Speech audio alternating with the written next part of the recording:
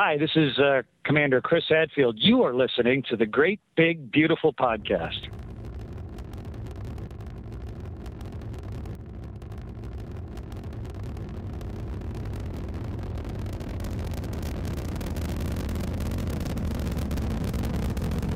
Have you ever been to Disneyland?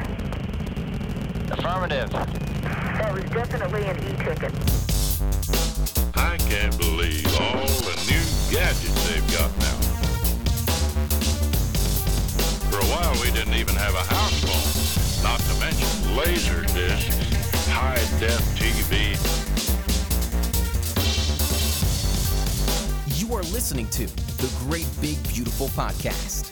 This week on the show, because I've been helped over and over again by complete strangers who had no genetic, sociological, economic, political, racial, philosophical, religious reason to be my kin, right? Had no reason to embrace me like a brother, and they did.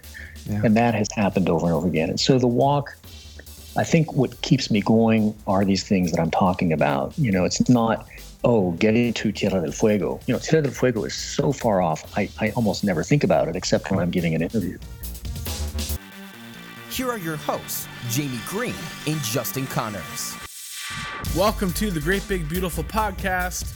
You can find us on Twitter at the GBB Podcast, Facebook.com/the GBB Podcast, and Google Play and iTunes and anywhere you get your podcast. We are there. And you can call us. You can call us, yes. You're not going to be able to hear the podcast there, but you can leave us a message, 301-825-5653.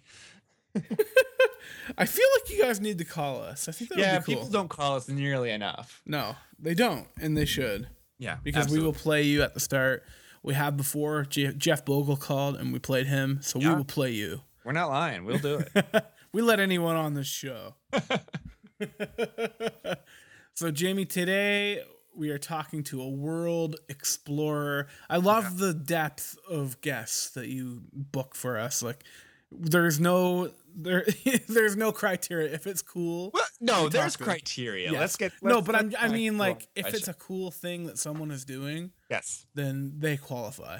Absolutely. I mean, we have tended to focus on quote unquote geek culture, right? But it's if anybody who listens to the show and listens to the interviews, that we don't necessarily talk about like news or the latest project. We talk about creativity and people's journeys to where they are. And I think that those stories are obviously unique to different people, but it's not just within one genre that people have these journeys, obviously. Mm-hmm. And so we still, I think, tend to focus primarily on these people who are creating the things that we love within geek culture or popular culture. But there are also people doing these remarkable, amazing things that I still want to shine a spotlight on. Right, of course. And that's why we had people like Chris Hadfield on the show. We've had people like other people from National Geographic or astronauts or people who wouldn't necessarily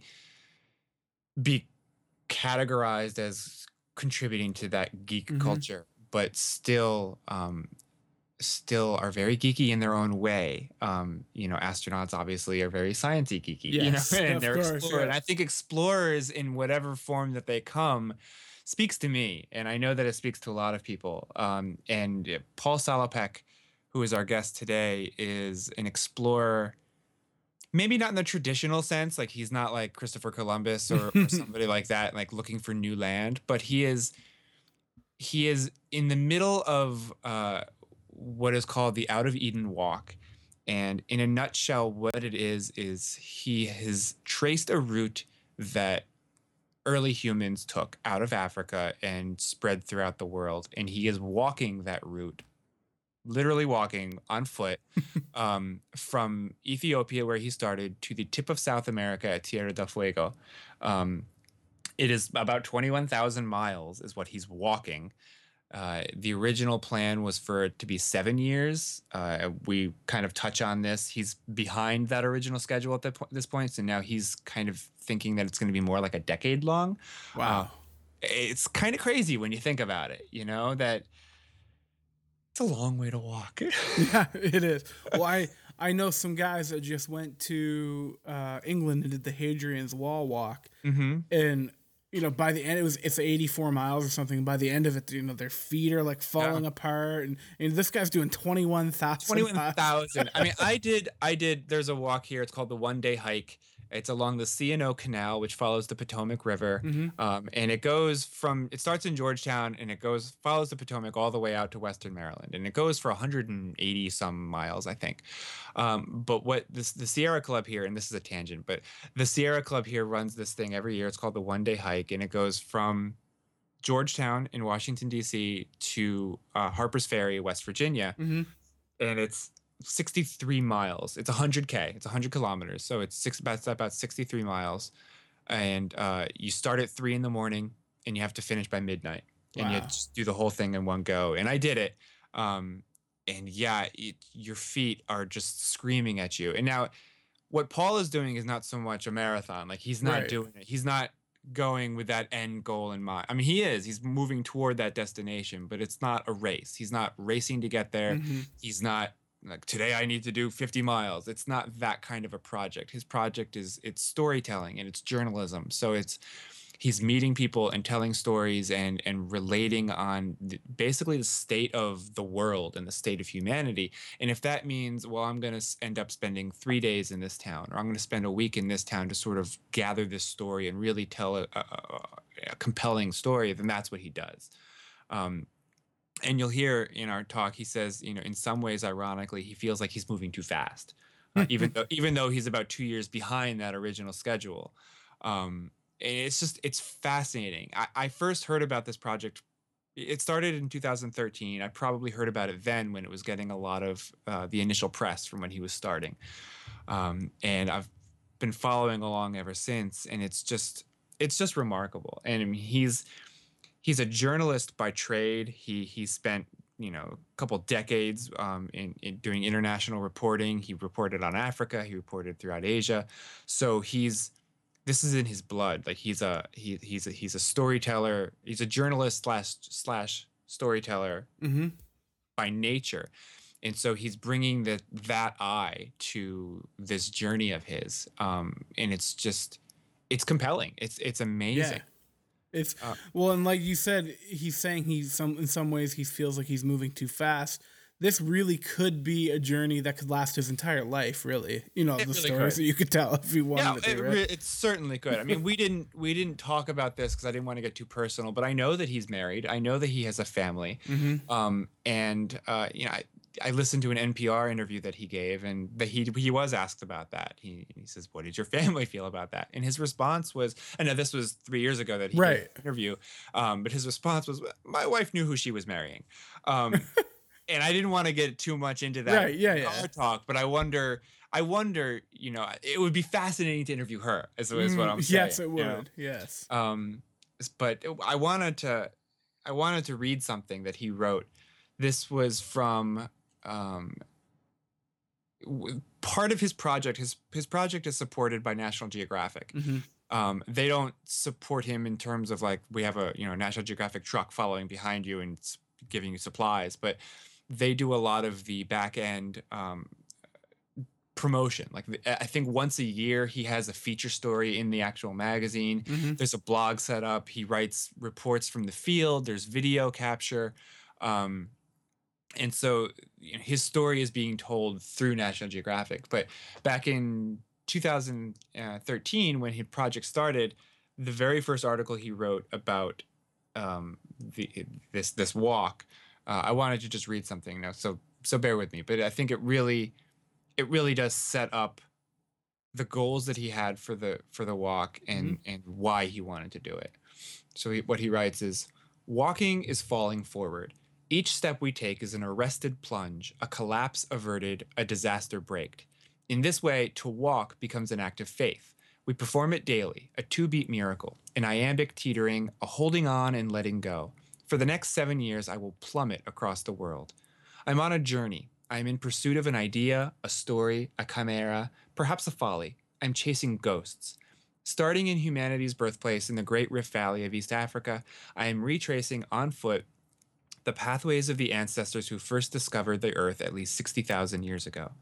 This remains by far our greatest voyage, not because it delivered us the planet, but because the early Homo sapiens who first roamed beyond the mother continent, these pioneer nomads numbered in total as few as a couple of hundred people, also bequeathed us the subtlest qualities we now associate with being fully human: complex language, abstract thinking, a compulsion to make art, a genius for technological innovation, and the continuum of today's many races.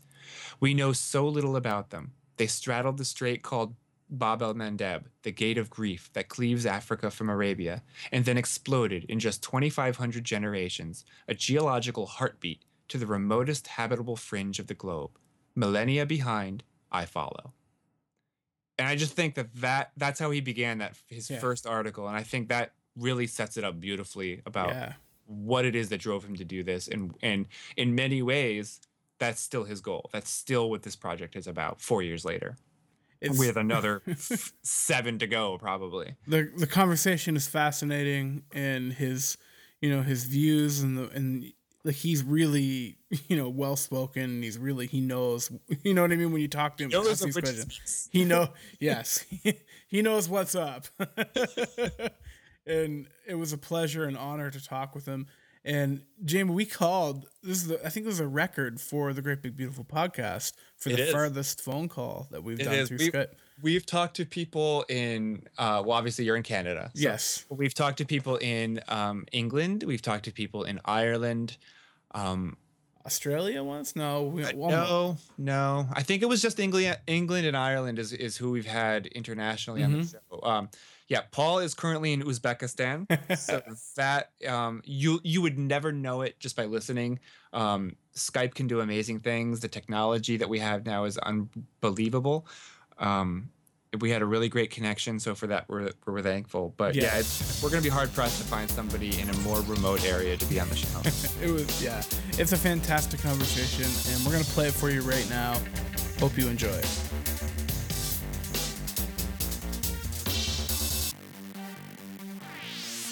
Paul, thank you so much for taking the time to chat. I know you are, for many of our listeners, they would probably say you're in the middle of nowhere, even though we know that it's not the middle of nowhere. But thank you for taking the time to chat, and I'm glad the connection seems to be working. No, it's a great pleasure. Thanks for inviting me on, and always happy to talk about the project and technology in general. Yeah, so I think I first heard about the Out of Eden Walk probably back in 2013 when you were first starting it, and it was getting a lot of press. But I want to know sort of where the idea originally came from.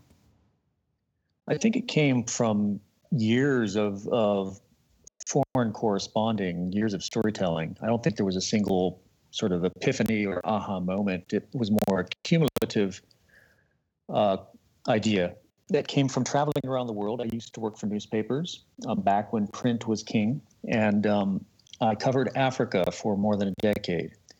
And as the media went through its crisis and the internet began to disrupt and evolve that business, I started thinking about changing my own approach to storytelling. And so having traveled through kind of distant corners of the globe, which is a concept that I'd like to talk about. What is distant from where, right? I thought, look, I've covered wars, I've covered elections, I've covered environmental crises, I've covered refugee stories, and it was an enormously enriching, sobering, kind of an ongoing life learning career. But it was always fragmented. It was always atomized. The news never, comes to the surface in a rational way. It's a fractured experience, the way life is. Mm-hmm. So I thought, let's find a way to tell a coherent story that is inclusive as possible, that touches all of us. And my degree is not in journalism. I'm a journalist, but I studied biology, mm-hmm. and I have an interest in human origins, an interest in the past and archaeology, and I think I'm fascinated by the way the past informs current events. So I decided to use my scientific background in combination with my storytelling career to do a narrative that stretches literally across the planet not randomly, but directed by archaeology, anthropology, genetics, to recreate the first human diaspora out of the mother continent in the Stone Age, to follow the footsteps, as it were, literally on foot by walking, of the first human migration across the world to the farthest corner of the globe. And after I did a little bit of homework, the farthest corners of the continent, scientists told me, was the very tip of South America that our ancestors arrived at about 6,000 or 7,000 years ago. So my walk, again, it was kind of an organic coalescence of life experience. Yeah. When the idea was gelling in your mind and you said, I think this is what I'm going to do. This seems like it's a really great idea, and it's going to be a great outlet to tell these stories. What were the initial reactions when you first told people that you said, hey, I think I'm going to walk 21,000 miles around the world? Well, it depended on who the audience was. if it was my friends and family, people who knew me, they said, okay, good. Adam, boy, go for it. They know me. Yeah. When I was trying to sell this to, partners, people who might be able to help me pull it off, there was often like a 5-stage, reaction of like reacting to a death in the family.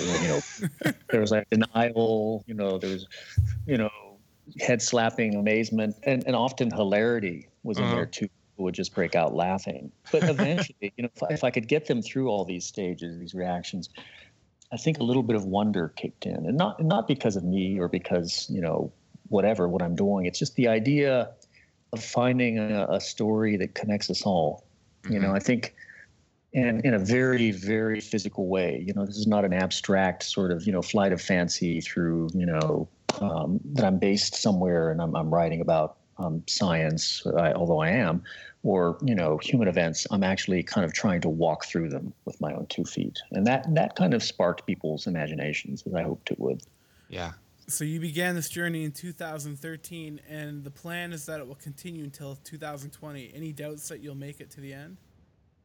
Oh, enormous doubts that have kind of veered into skepticism and actual denial on my part. I've had to kind of extend this enormously long deadline. I'm like a year and a half behind my schedule. But, I'm forgiving. I forgive myself because, look, I've never walked across the planet Earth before. And I don't know what it's going to take. And there are too many interesting stories along the way. And, there are many, many days when I think walking is way too fast of a mode of transportation to tell these stories well. So the irony is I think sometimes I'm walking too fast. So, I started in early 2013. I'm, what is it now, more than 3.5 years in. I'm basically just getting into the heart of Asia. I'm about a third of the way through. So I think this will take more like a decade. And the finish line is still established. It's a geographical endpoint. It's the Beagle Channel off the point of Tierra del Fuego in South America. But the time is now a bit more vague. Yeah, that was actually, I was going to ask you about that because I was looking, the original map for your walk, which plotted the route and anticipated where you would be each year, had you in India last year and China this year. But actually, we haven't even said where you are right now. You're in Uzbekistan. That's correct. And so you haven't even made it to India yet, which is where you were targeted to be last year. So right. You're not necessarily behind schedule. You just intentionally slowed down your pace. Right. Let's just say I'm in Asia anyway, which is a huge relief. So, yes, I'm somewhat on track. And the excuse that I use is the original human populations that moved out of Africa on foot, the hunter-gatherers, they didn't have even a destination in mind because they hadn't invented a destination yet. So I'm at least got a foot up on them. Yeah. On a trip like this, are there certain things you just can't plan for, such as wars and other conflicts? Have you needed to adjust at all because of anything like that? Oh, yes. And that is built into kind of the philosophy of this walk is that, I would never, I would never want to do it if I had it so pre-programmed that I knew every month where I was going. I would have stopped long ago. Serendipity is a really core pillar of this idea. What delights me as a storyteller, what delights me as a human being is surprise, right? All of us, none of us want to have an enormously predictable life. We struggle against prediction and against routine mightily through a variety of means. So I do my homework. I do my research. I read books. I interview people before I arrive into a region or cross a river or visit a city or, get a visa for a new country.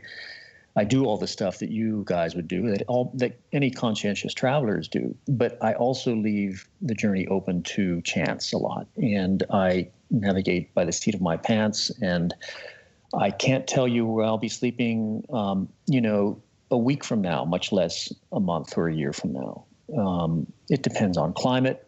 Sometimes, for example, I hit the Caucasus Mountains in between Turkey and the country of Georgia in midwinter. That was never my intention. And the conditions were so brutally cold that I had to pause the walk in the capital of Georgia, in Tbilisi, for a while.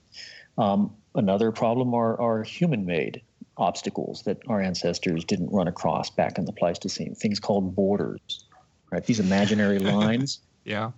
That in today's world, I compare them to the glaciers of the Pleistocene, because you hit them and they're like a mile high wall of ice. I mean, they are impassable. If there's a guard and a guy at a checkpoint and he says you can't come in, you can do what early humans did in Siberia, is they waited 4,000 years for the ice to retreat before walking across into Alaska. I don't have that time, so I walk around countries, and that happened with Iran. Unfortunately, I was never granted a visa for Iran, and that blew me north into the Caucasus. One of the major things that really speaks to me about this project, and the reason that I sort of fell in love with it when I first heard about it 3 years ago, and that I've been following along, is kind of twofold. My degree is in anthropology. I focused on human origins. I did one of my archaeological field schools was in Kenya. It was for human origins, and I spent recently, about 10 years ago now, though, I spent 3 years. I traveled around the world overland. I didn't walk at all, but it was I didn't use planes, and I went around the world. The only time I used a plane was to get over the ocean. So this project that you're doing, I can live vicariously through you, if that makes sense. But one of the things, like from when I was in Africa doing my field school, and then years later when I was traveling around the world, and then to now, the technology and the ease of communication has changed. I mean, just saying it's changed dramatically is not doing it justice. When I first went abroad, there was no email. We had to write on those blue airmail envelopes back home if we wanted to communicate. And now, then when I was traveling, you had to go to internet cafes. And now we're speaking to you over Skype, which is unbelievable. You sound like you could just be in the next room. Right. And I'm sure just in the 3.5 years that you've been going, you've seen developments in the ease of communication and technology. And where it's going to be when you finish, we can't even hope to guess. Does that factor into your storytelling at all? Does that factor into the journey that you're taking? It does, at a meta level. I've got to admit, guys, I looked at your website and I couldn't make heads or tails of much of it that was on it, because I'm sort of unplugged from popular culture, sort of engagement with technology, and that's that's criticism. That's not a pat on the back. It's just, or anything. It's just it's a statement of fact. I'm both plugged in. I carry a satellite phone. I carry a couple of mobile phones. I know how to use satellite technology to transmit images, video, all the tools of a foreign correspondent. I would not be able to do this project without it. But it's evolving so quickly, and it's seething, it's bubbling so fast that if you miss a trend, and the lifespan of trends is getting shorter and shorter, you are sort of like 3 generations or 3 trends removed. You don't even speak the language anymore, and that's an interesting epiphany for me, because I was always plugged in as a foreign correspondent, talking to editors every single day, scanning the news on the internet, on laptops, on mobile devices. I still do that, don't get me wrong, but because I'm walking, and this is another kind of interesting thing about this project, is for me to get point to point, I often walk through enormously underpopulated parts of the world.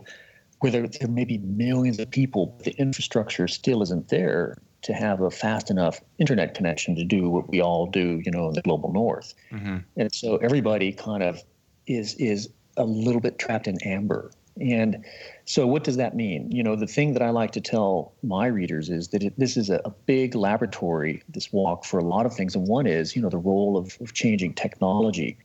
A statistic that I cite is that when I started in Ethiopia 3 years ago, there were UN statistics saying that about 35% of the world was wired into the grid. Mm-hmm. But it was exploding so fast. But by the time I would reach my finish line at the tip of South America, 7 years later, it would be closer to 80 to 90%. Wow. And what that will do to human consciousness is nothing short of revolutionary. I think we're living through a time in especially communications technology, through this miracle that we're using right now to talk to each other on opposite ends of the world, is like the agricultural revolution of 10 or 11,000 years ago. It's so drastically affected humankind that, the repercussions are still being felt. We went from being hunters and gatherers to discovering both the benefits and the pitfalls of being sedentary, building cities, inventing technologies that require stability, that require, infrastructure that's huge, city-states, governments, sets of laws, bodies of knowledge that are transmitted through generations in a stable fashion, but also, industrial warfare, epidemics, all these things that come with high population densities concentrated in urban areas. So that is definitely a part of this project. And I am not really really well-versed in high tech. Mm-hmm. I'm kind of an unusual case in that I'm a citizen. I carry the passport of probably the most technologically advanced country on the planet today. Mm-hmm. But I grew up in a setting that was in the 19th century. I grew up in semi-rural Mexico, where people still used kerosene lanterns for light. And some of the skills that I picked up from my neighbors weren't, the latest tips on a handheld device for a computer game, but how to shoe a mule and how to plow a field using a horse.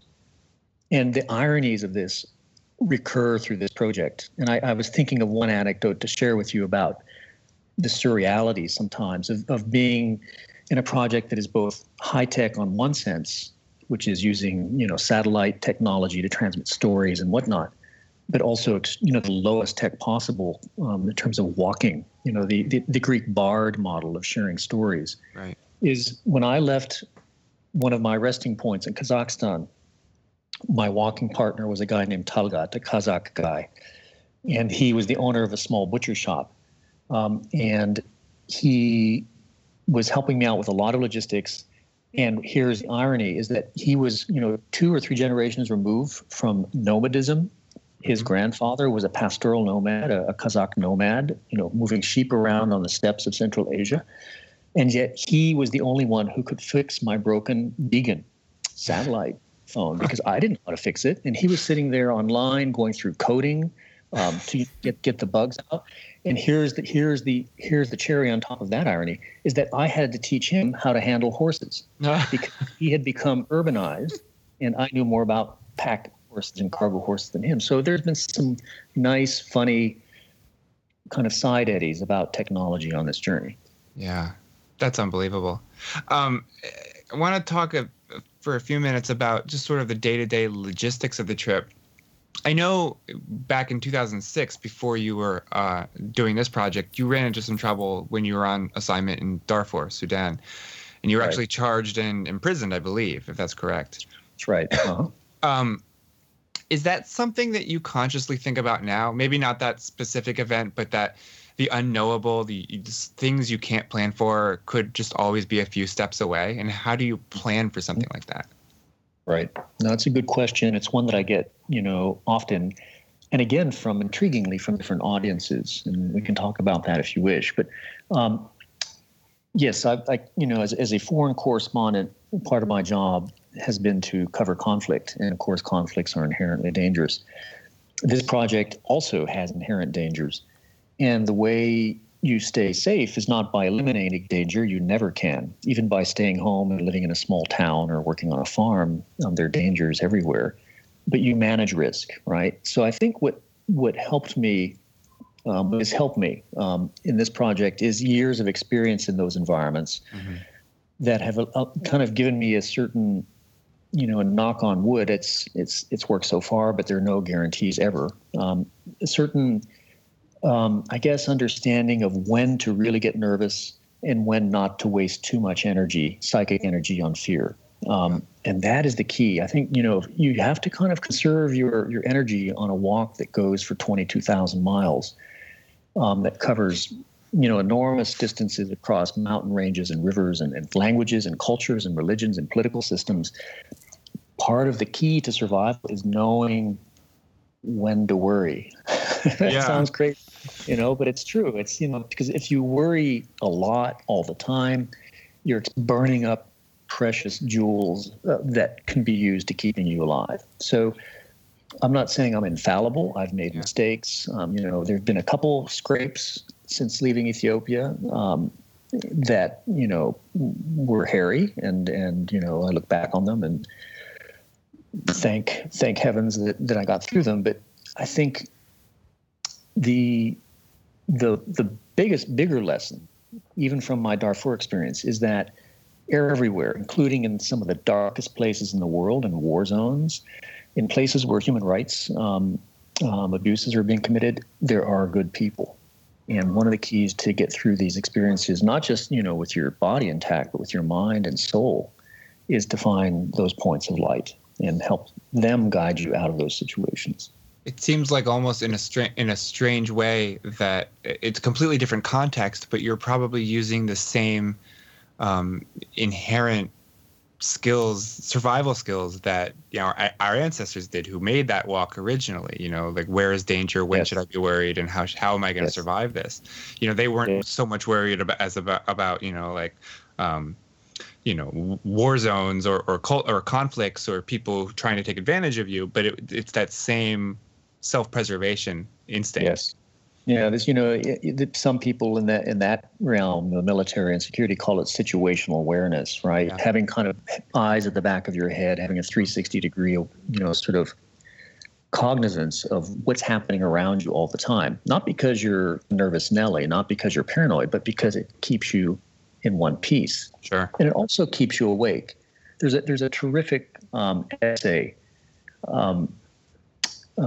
on hunting, written, 50 years ago by a Spanish philosopher, and he has a take on this that I'm neither saying I'm a pro or anti-hunter. I like the philosophy he's espousing, is that to be a hunter, to be kind of metaphorically hunting through the world, means you have to look to all points of the horizon for solutions, including behind you.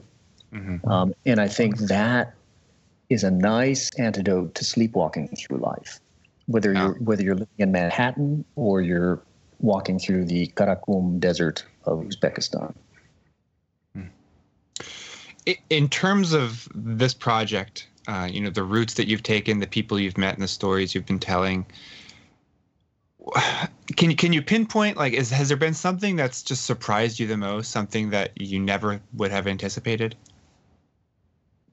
Yeah, there've been layers of surprises, small to large. Small things is the remarkable ingenuity of our species. We truly are a problem-solving species, and I see it over and over again. And it's really life-affirming. And I think this is also one of the great positive attractions of technology, is because we're creators. We build things. We have hands that are connected to our minds. And, I don't get to spend too much time palling around with, computer coders or, people who work in Silicon Valley. Not yet. I hope to walk through parts of Silicon Valley and talk about that, parts of India and China, where there's kind of, groundbreaking innovations being made. But this ability to innovate your way through a problem using your own mind and hands. And I was just thinking about that a couple of weeks ago. So, I bought a donkey to help me carry some water through a dry part of the world. And the guy, I said, would you throw in the pack saddle too?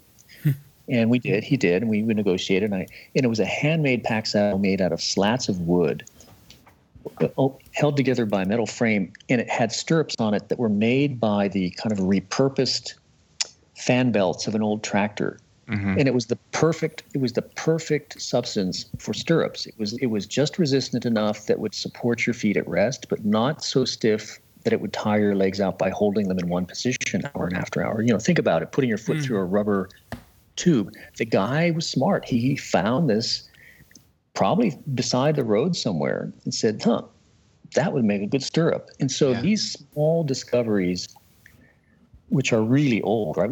How long have we been doing this? Since we picked up a piece of flint and said, that edge is really sharp. In fact, with obsidian, it's one molecule thick.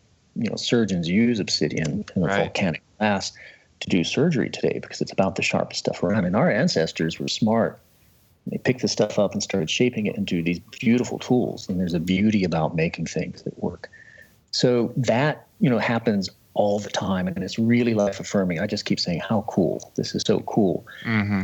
And on the other side, there's kind of a larger, more, I guess, humanist revelation that I sort of knew. We all know in our hearts, maybe most of us, even if we've had a hard life, is that, on balance, most people have a shard of goodness in them. Sometimes it's a big shard. Sometimes you have to look for it.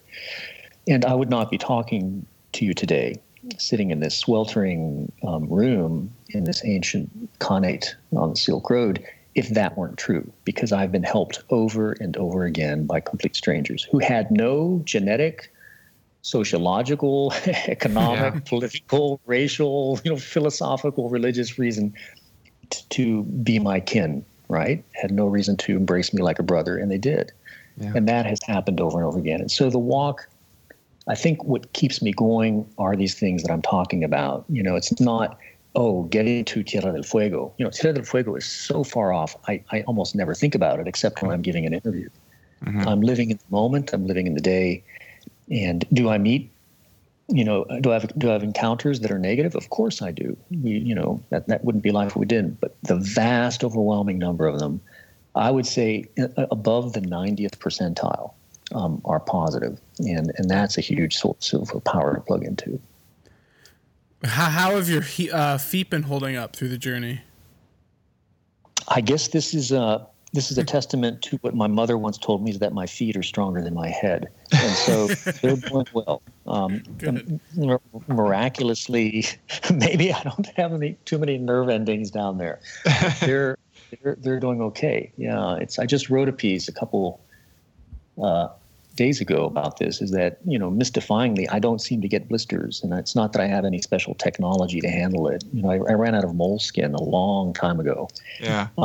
I think it's just a matter of, using them for what they were, biologically evolved to be.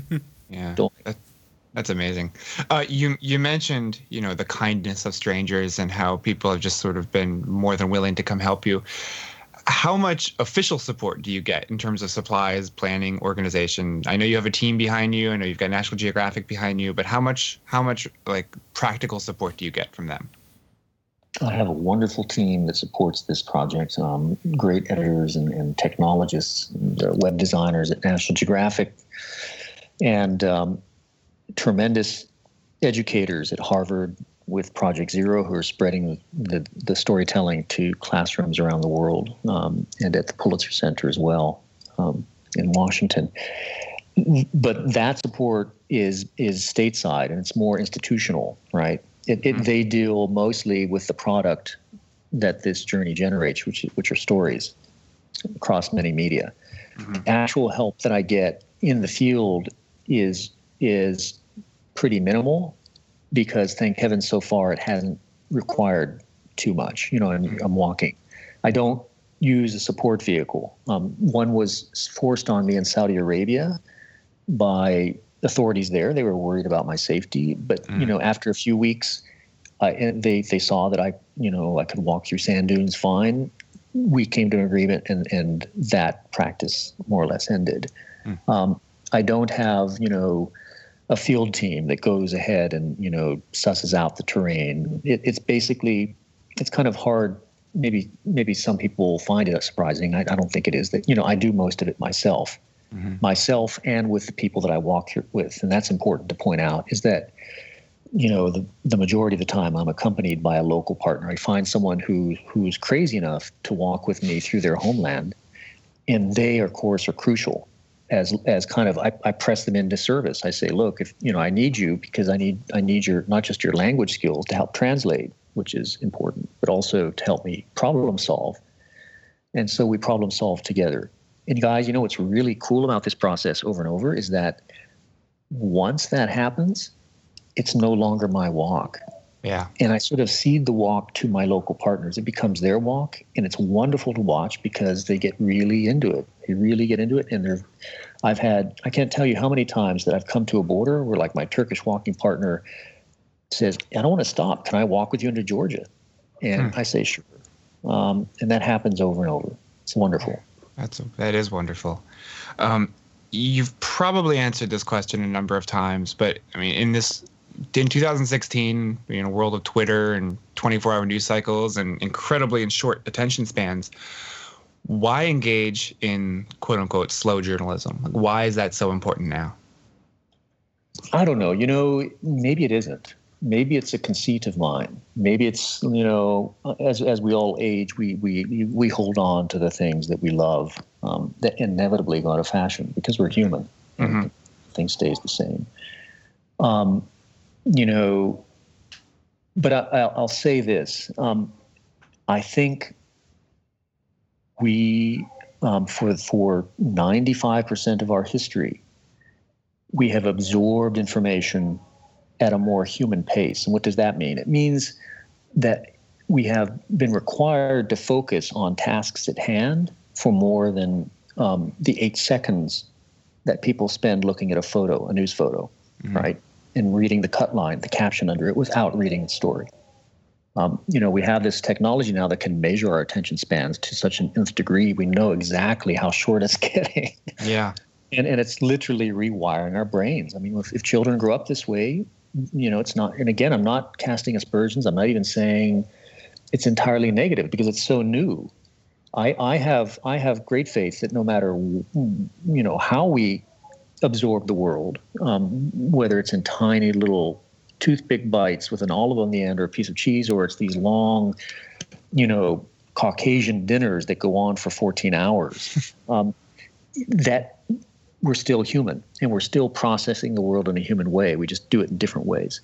But I do think philosophically, I guess I've become less doctrinaire. I started this project with a little bit of a dogma behind it, saying, we need to kind of compete with mindshare on the web, create a little space that will prove that, the value of long form writing and the beauty and the aesthetics of like having stories that have a beginning, a middle, and an end, and keeping a thought engaged for more than 1 or 2 minutes, and that there are fruits and benefits to that, for not just for journalism, but for anybody's life, for decision making, for making wise decisions, thinking about things, pondering them.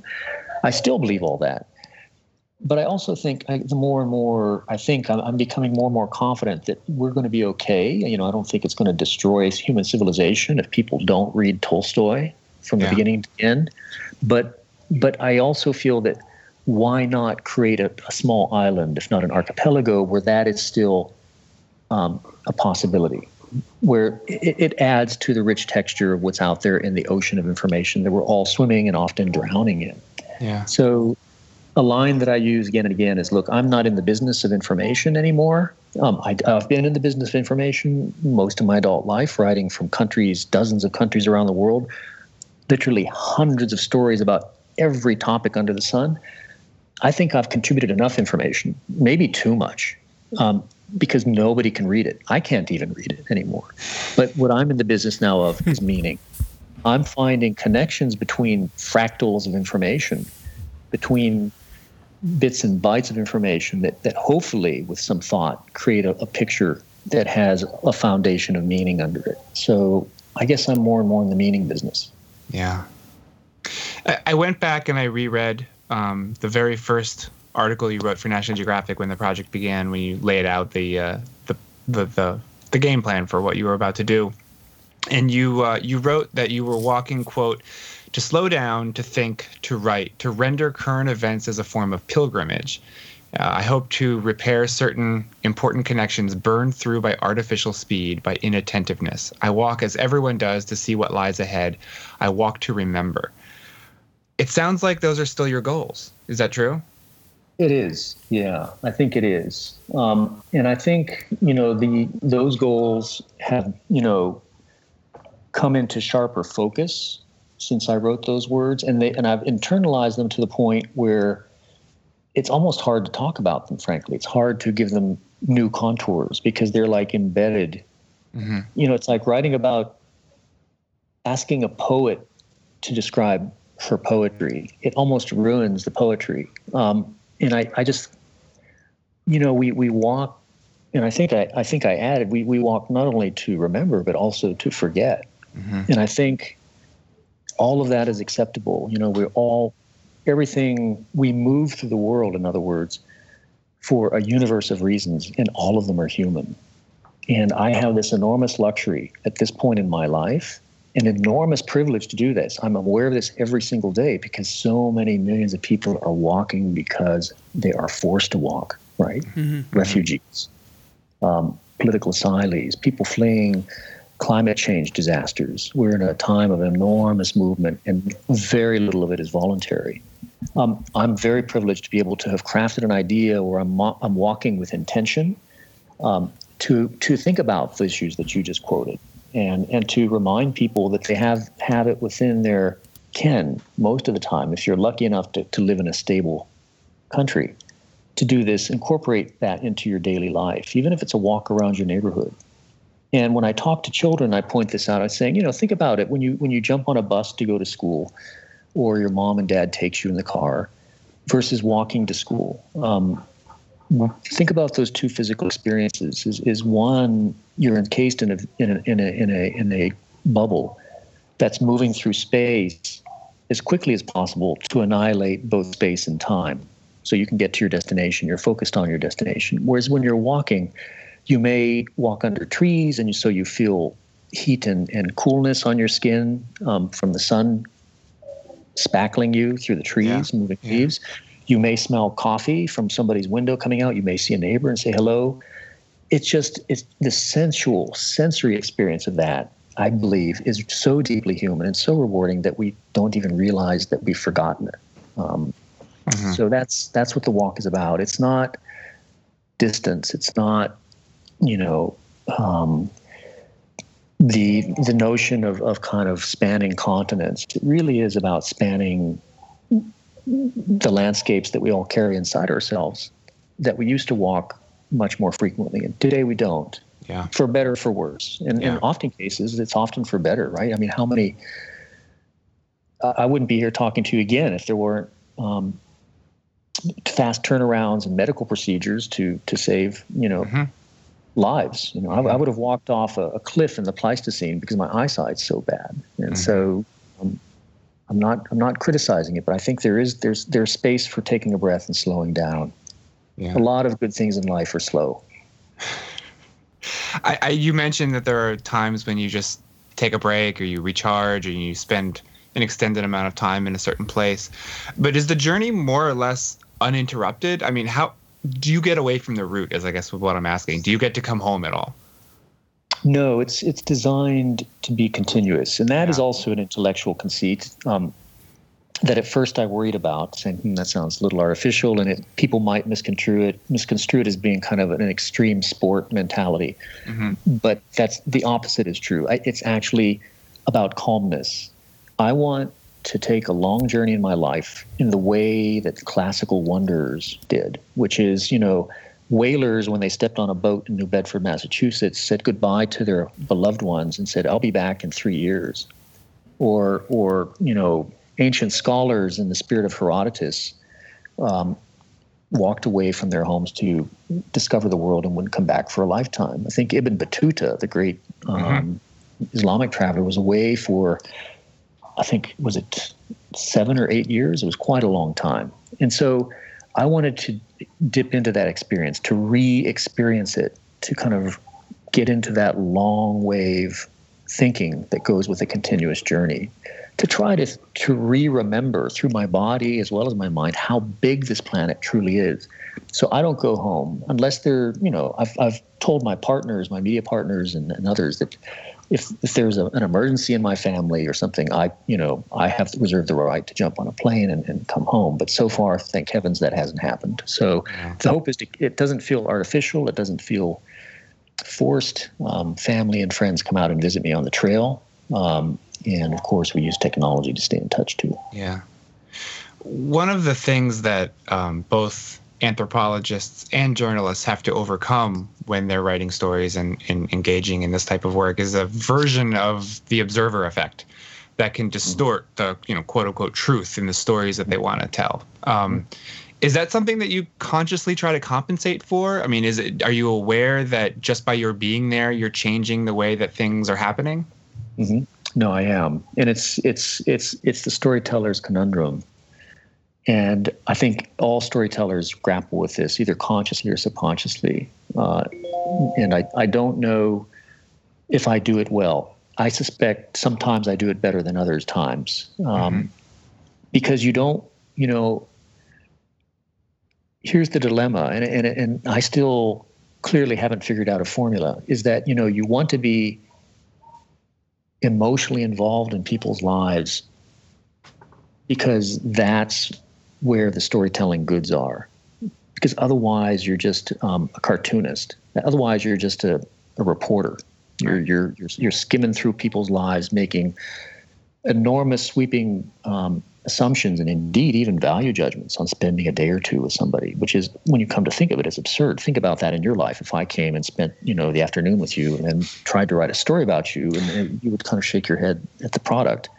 But at the same time, there's something to be recommended for having some separation from what you're writing about too, because otherwise you don't have a point of view. Yeah. And there's no way that you're ever going to tell Jamie's story like Jamie. I just can't. I'm not Jamie. Yeah. So, we read certain authors, we go to certain movies because not so much that they're movies about Antarctica or World War II, it's because the storyteller's voice is what we're interested in, right? We're actually interested in taking a journey through the brain of the storyteller as much as subject. And I think that balance is a fine one, and it's one that we all grapple with. And it is especially delicate when it comes to human suffering, because I've written a lot about people in pain, and how do you deal with that? How do you tell a refugee story without somehow, even inadvertently, getting into the dubious moral muck of appropriating their suffering, right? And it's tough. It's tough. All I know is I think if somebody doesn't have the power to disseminate their story, and if they're aware that they may pay a small price in misperceptions, perhaps, hopefully a small price, in having their story told by others, but still want it to get out, that somebody is there to write it down. Yeah. I don't want to be too America-centric, but this is an interesting time here in the States with the election and with cultural divisions becoming more and more striking and stark and worrisome, I guess is a good word. How much of that even factors into your day-to-day on the road? I mean, are you seeing this? Obviously, you're seeing this through a filter, but I mean, does much of it make it out to where you are, or is it not really part of the landscape? There are two answers to that. It filters out to me because this is news of quote unquote home, and I'm following it and watching it, and often wondering, it's not me that's walking away from my country. It seems that my country is walking away from me. So perplexing and so mystifying and sad. And I, like everybody else, has a 2-bit theory about why it's happening, but by and large, what I think most Americans fail to realize, because it's human nature to fail to realize this, is that people who are over your horizon have their own lives, and they're not really following your life, just as you're not following theirs. So, Americans maybe get criticized sometimes for not, being geographically literate and not being up on the news, up on what's happening in Rwanda or wherever. But, that favor gets returned. Despite the bombardment of coverage, the disproportionate amount of media oxygen that gets devoted to the U.S., and it's huge. Mm-hmm. A lot of people don't waste too much time unless they have an interest in politics in following, say, a national election. It's like fourth tier background noise. Yeah. It might be a source of amusement. It might be a source of wonder. Yeah. As it is here. Well, my heart goes out to you because you're in the middle. So I can't escape it like you can. So it's been interesting though. I'm thinking about writing about that very thing. I'm still putting my thoughts together on that. It's because I ask people, what do you think about that? And the answers come back from, well, I didn't even know it was happening, and who are you talking about? To, it sounds like great. Sounds just like us, or this is typical crazy America, and it's just where you are. So something I'm curious about when you're out and talking to people, how when you talk about Americans and what their view of America is, what are you finding people are saying? Are they generally, they don't really think about it a lot, or is it something that is in their head and they have an opinion right away? That's it depends on the place. It depends on how strongly the media ecosystem of the place where that question is asked is controlled, mm-hmm. right? So in some places where there's complete information freedom, you'll get an enormous variety of and often surprisingly, and I'm contradicting myself a little bit, occasionally really surprisingly detailed, nuanced views on what's happening, and sort of like I learn analyses that seem really good to me from somebody who's talking to me in Armenia, selling me some pomegranates. But often people will parrot what the prevailing sort of messaging is if the media is controlled. And it's a very superficial, just as it is in America, right. A very superficial perception of a reality. It's quickly can devolve into conspiracy theories. Mm-hmm. Which there are numberless ones.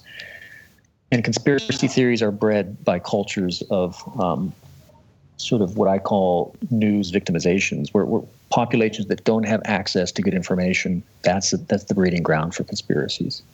And maybe that's a little bit of what's happening back home now. If people don't trust the message anymore, if they don't trust factuality of the news, you make stuff up and you repeat it, or you're subject to being manipulated more easily. It's harder. I think I'm stating a truism and a banal one. It's harder these days to stay informed. The irony of the information age, right? Mm-hmm. Because there's just so much out there. And we all stovepipe ourselves by gravitating sort of this increasingly smaller and smaller closet of information that we like to inhabit, especially about passionate things like ideologies, that it's strangely harder to how many people have the energy to go read, 62 different websites across a political spectrum and then average them. I don't. Yeah. No. Yeah. What are you most excited about the road ahead? I know it's a long road ahead of you, but what are you most looking forward to or excited about learning? I think, I'm going to sound, let me not put a preface on it. Every morning is an excitement. Yeah. Every morning when I wake up is an excitement. And I wish I can communicate that really well through my stories. I had to stop for 9 months in Tbilisi, Georgia. First stymied by seasonal problems with weather, and then political ones getting across borders. And so for those 9 months, I became a sedentary human being again. I joined the mass of humanity who settled down since the Neolithic Revolution, doing micro-migrations instead of big, long ones. So I micro-migrated to a small writing hutch at the National Museum on Rustaveli Avenue with a cup of coffee in my hands, joining thousands of other Tbilisians making similar commutes on foot, getting out of the metro, right? But here was the difference, guys, and this is what is such a great privilege of this project, is I knew at the back of my mind that the trail, the shining trail, out of Tbilisi, waited for whenever I chose to walk. Yeah. And that kind of pool of curiosity, of intellectual adventure, of the challenge of daily problem solving, because no 2 days contain the same problems when you're walking across the planet, is really rewarding. And it gives my life a direction that I did not have when I had the great privilege of flying around the world covering, umpteen global stories. Yeah. So that has been something I look forward to. Now, in terms of like regionally, I can pull things out of my head based on reading, right? I can say that I'm looking forward to Siberia, and because I've read so much about it, and I'm a biologist of nature. And it's got a certain romance and intrigue for me. So I look forward to crossing the Amur River. I'm trying to maybe time it with these enormous bird migrations. It's a major flyway. So that's really exciting to me. I'm interested in walking through northern India. I mean, I can never leave. In a story about the human journey, India has to be in there. Yeah. And walking back through my own country years from now, right? Because I'll have been away for 5-6 years, and the U.S. is changing quickly demographically, right? 2040, 2042, it's going to be a majority country.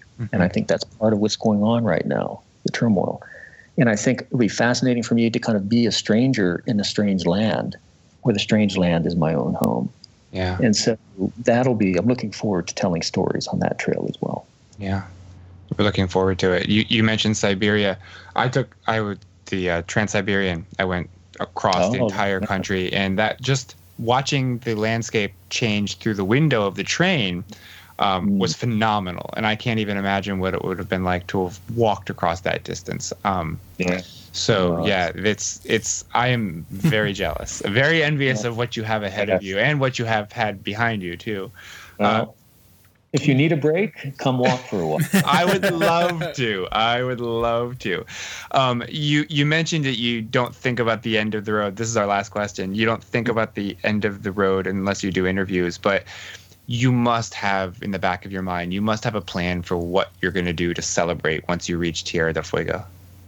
Yeah, there's this a plan that has evolved on the trail. It wasn't one that I thought about originally, but as I mentioned earlier, as I walk with local people, and they've ranged from Ethiopian camel nomads to retired Saudi special forces generals, to Turkish photojournalists, to 19-year-old high school students in Georgia, to archaeologists. I want to get them all together somehow when I reach the Beagle Channel. And there's a metaphorical scientific resonance to the Beagle Channel, right? That's where Darwin started pulling his ideas together, and his work informs this journey. I want to get them all together and have a big party, and then we all walk to the Antarctic Sea together, the last few kilometers, because the journey really does belong to them, just as this journey evolutionarily belongs to all of my readers. So that's the fantasy that I'm walking towards. That's incredible. Years away, but it sounds amazing. Paul, thank you so much for taking the time. It's, I've been following along since the beginning, like I said, and I certainly hope more people are going to, jump on and follow the road as it continues to unfold in front of you. It's been a fascinating journey to watch, and I can't even imagine what it's been like to live it. So it's been an absolute pleasure to have you. Thank you so much. Thank you. It's a great privilege, and thank you for having me on. Absolutely. Yeah. And when you get to China is where I lived for much of the time that I was away, but I would love to walk with you. All right. We'll stay in touch then. You bet. Absolutely. Thanks so much. Okay. Cheers. Bye-bye. Bye-bye. Cheers. Bye-bye.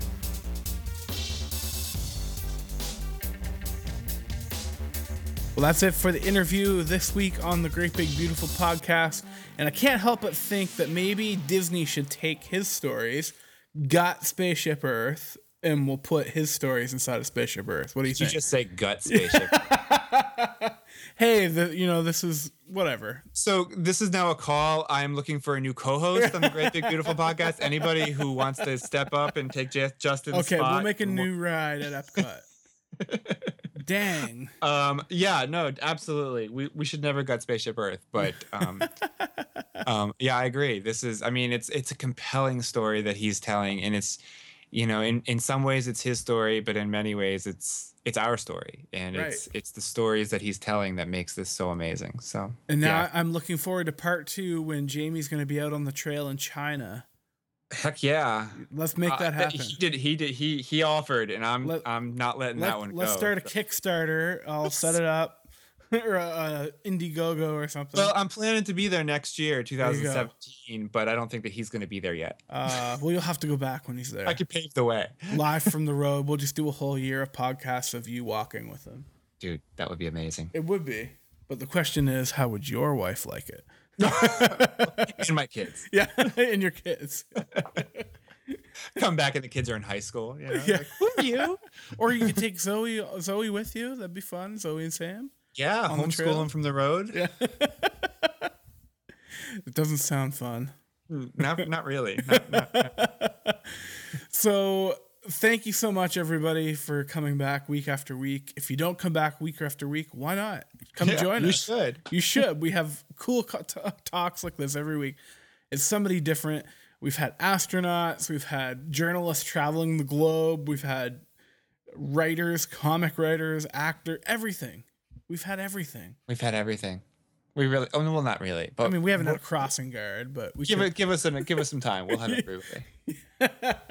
Well, we'll even get a president someday. We'll see. It's on my list. It's on your list. Challenge accepted. Challenge accepted. So if you want to get in touch with us, give us your ideas for people we can interview. Are you interested in anything? Twitter at the GBB Podcast, Facebook.com/the GBB Podcast. We are open to suggestions, and Jamie will put, as he says, put it on the list. Absolutely. And we mean it. We're not joking. Nope. So thank you so much. Hit subscribe. We'll see you next week. Take care. Bye. This podcast has been a production of the Geek Dad Podcast Network. If you've enjoyed this content, please consider supporting us at patreon.com/geekdad.